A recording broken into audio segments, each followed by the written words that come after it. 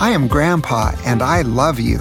I'm Grandma, and I love you too. Welcome to our podcast, Grandpa and Grandma Bedtime Stories. We share some stories that will make you laugh. We share stories that might make you cry. And we share stories that will give you courage to choose the right. And these bedtime stories will help you to dream sweet dreams. So get on your pajamas and say your prayers. Turn out the light and hear our story tonight.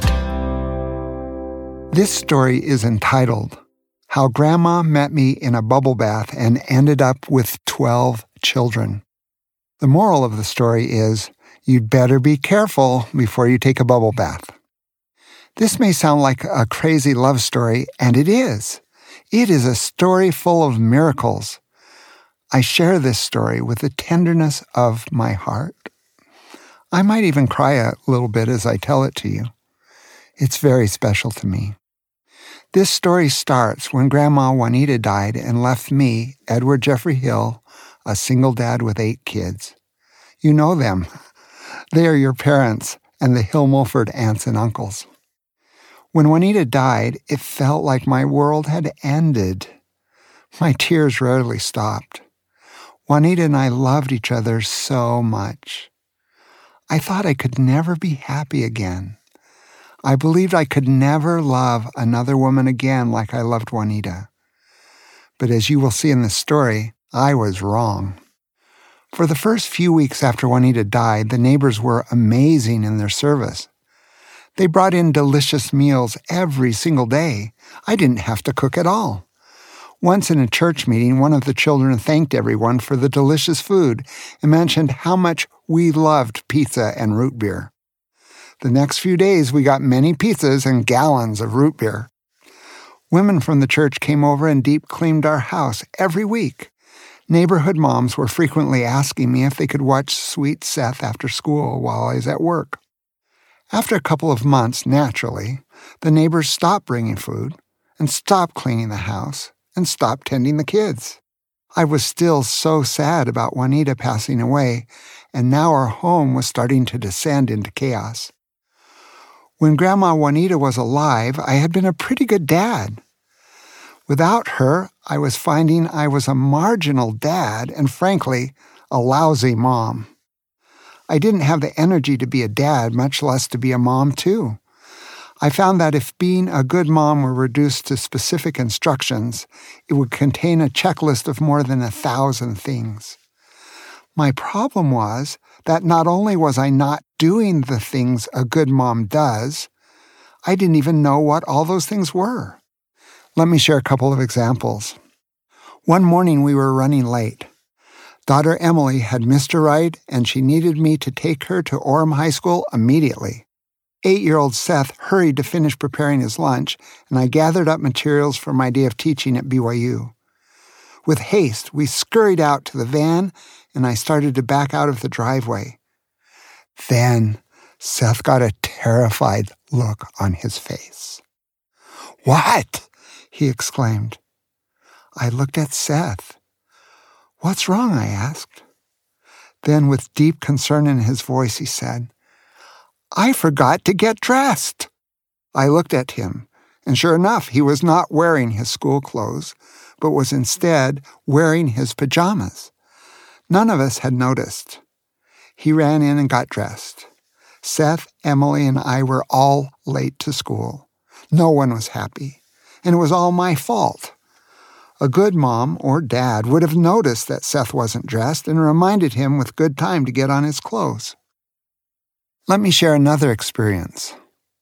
I will forewarn you that this experience is folklore in our family, and every child has a different memory of what happened. But let me tell you my version. Late one Saturday afternoon, we had forgotten to have lunch and we were all hungry. Amanda decided to make a bag of popcorn using the microwave oven located in the laundry room. A few minutes later, Aaron decided to broil nachos in the main oven located in the kitchen. But things did not go as planned. Amanda had accidentally set the microwave for 30 minutes instead of 3 minutes. and she was in the middle of reading a good book and totally forgot about the popcorn in the microwave. Soon, everyone was smelling something burning and searching for what in the heck it might be. Of course, everyone saw the oven in the kitchen and assumed the smell was coming from the nachos. But they checked the nachos several times. It was just warming up, and they could see the cheese had not even melted yet.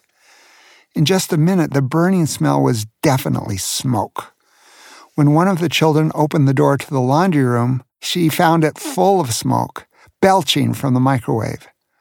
Someone, most believe it was Aaron, carried the microwave out to the front yard. Everyone followed him. They couldn't believe how much smoke there was and how bad it smelled. Of course, now everyone was outside and focused on the microwave. And everyone had forgotten about the nachos on broil in the kitchen. You guessed it. Smoke was now billowing out of the oven in the kitchen, and the nachos were jet black. The good news, of course, was that we discovered our smoke detectors don't work. Through these and other countless daily disasters, I found that as a mother, I always fell short.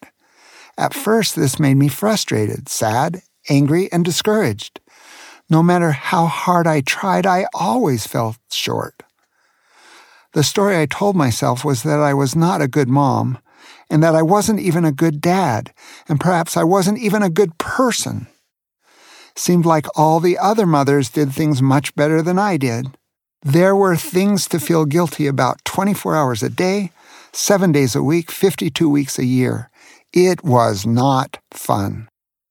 After about a year, I was stressed nearly to the breaking point. It was as if a heavy, dark, cold, wet storm had moved in. I felt like I was moving in glue. I poured my soul out to God for some kind of relief. Sometimes I'd even be upset with Him.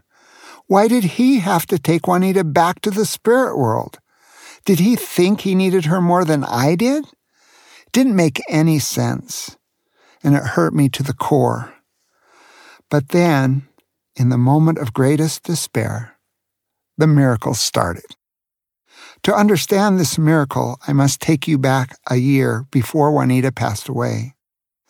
One morning before a busy day of teaching at the university, a month before Juanita died, I prayed to God while I was walking on the Bonneville Shoreline Trail and talked with Him about the day. In this season, I was spending all of my time with Juanita because she was going to die soon. I would only go to work at BYU for a few hours twice a week to teach my classes. However, on this morning, I felt an overwhelming impression that I should go into BYU all day and write an article for the Ensign, which was then our church-wide magazine. The impression became urgent for me. Inexplicably, I felt like I should write that article that very day. I talked to Juanita about it, and she told me to follow my prompting. So I went into BYU about 8 o'clock in the morning, and by 4 o'clock in the afternoon, I emailed an article to the Ensign. I didn't expect to hear anything anytime soon from the Ensign. I had already published 3 articles with the Ensign before. The first one took 14 years before it was published. So I was very surprised that on the very next day, Roger Terry, an editor of the Ensign, sent me an email telling me that my article was just what they were looking for. To make a long story short, my article entitled The Proclamation, A Guide, a Comfort, and an Inspiration was published in April 2006, 1 year after Juanita passed away. Okay, now let's get back to the Bubblebath and the miracle of the 12 children. In April 2006, in Kaysville, Utah, there was a young widow named Tamara Snell Mulford, and she was raising 4 Mulford children. She had lost her husband 3 years before to a massive heart attack. As was her custom, she would put the Mulford children to bed and, with a handful of chocolate chips, She would read a magazine article in the Ensign while she took a bubble bath in her jacuzzi. That night, she read my article in the jacuzzi and thought to herself, "Oh my, that's a nice article." Here's where the miracle started. During the night, she awakened 3 times with a distinct impression to write a comment to the Ensign, thanking them for my insightful article. When she got up in the morning, she set the thought aside, thinking, "Oh, that's just a cheap way to get your name in print." However, all through the morning, the impression would not leave her alone, and she realized the only way to calm it down was to respond. So a little after noon, she sat down at her computer and composed a short 4-line email comment to the Ensign, thanking them for my insightful article. Just a few minutes later, the same editor, Roger Terry, who had published my article, read the comment. He knew what a difficult time I was having as a single dad. He immediately forwarded the comment to me, hoping it would raise my spirits. Just a few minutes later, I read the comment on my computer at BYU. The words of that comment seemed to have a bigger-than-life influence on me. It was as if the fog, which had been so thick, immediately lifted. The clouds dispersed, and I could feel rays of sunshine. I felt warm and alive for the first time in a long while. I didn't know who this person was, this Tammy, but I knew God knew who I was and had sent this message to reassure me that He was there and that He cared for me. I wanted to thank the person who had been the answer to my prayers that day, so I asked Roger to provide me the email. He said, "I'm sorry, but that information is confidential." By the way, confidential means that you aren't supposed to share it with anyone. But when I looked carefully at what he sent me, I found in all the gobbledygook that used to accompany email messages an electronic address, an email that might be connected with Tammy. I sent a short response to that address saying something like, "Thank you for brightening my day. Thank you for being an answer to my prayer." Tammy was very surprised to have a response to her email within an hour. She thought that information should be kept private. And it was, it's just that I was pretty smart. But when she read my comment, she decided to take a chance and respond to my email. And then I responded to hers, and back and forth and back and forth. I found that we had a lot in common. We wrote several emails that day and shared ideas about how to deal with grief and how to make single parenting easier. We even shared dating tips. After about a week and 21 emails, we decided to talk on the phone. When I heard Tammy's voice, it was like I was talking with my best friend. I don't like talking on the phone, and when I was a teenager, I hated talking to girls on the phone. But talking to Tammy was just so comfortable. We started talking every night on the cell phone outside in the backyard. I didn't want any of my kids to know that I was talking to a woman. This was before there was unlimited cell phone plans. That month, I had a $700 cell phone bill. A few weeks later, we went out on our first date to dinner and to a play. In the middle of the play, an excitement, almost giddiness came over me. Tammy helped me realize I could love again. She helped me realize that there was still joy that I could claim in this life, in marriage.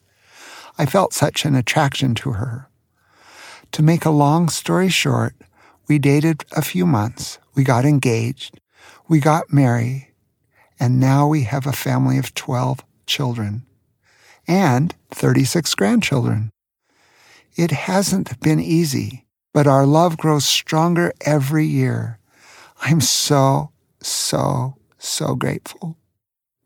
And I will always be grateful that Tammy miraculously became aware of me while eating chocolate chips and taking a bubble bath in her jacuzzi. I want to tell you that miracles do happen. When we pray for miracles, those miracles can come. They don't always come in exactly the time or the way we want, but they do come. They really do. I can tell you that is true. Especially when we're so sad. Miracles can help us to feel happy again. I am grateful beyond measure that God blessed me with Tammy, so that you grandchildren could have a grandmother in person and also one in heaven. What a deal. You get 2 grandmas. Well, we'll see you next time. We hope you enjoyed tonight's bedtime story. We hope you felt our love for you. And we hope you will have sweet dreams tonight. We love you so much.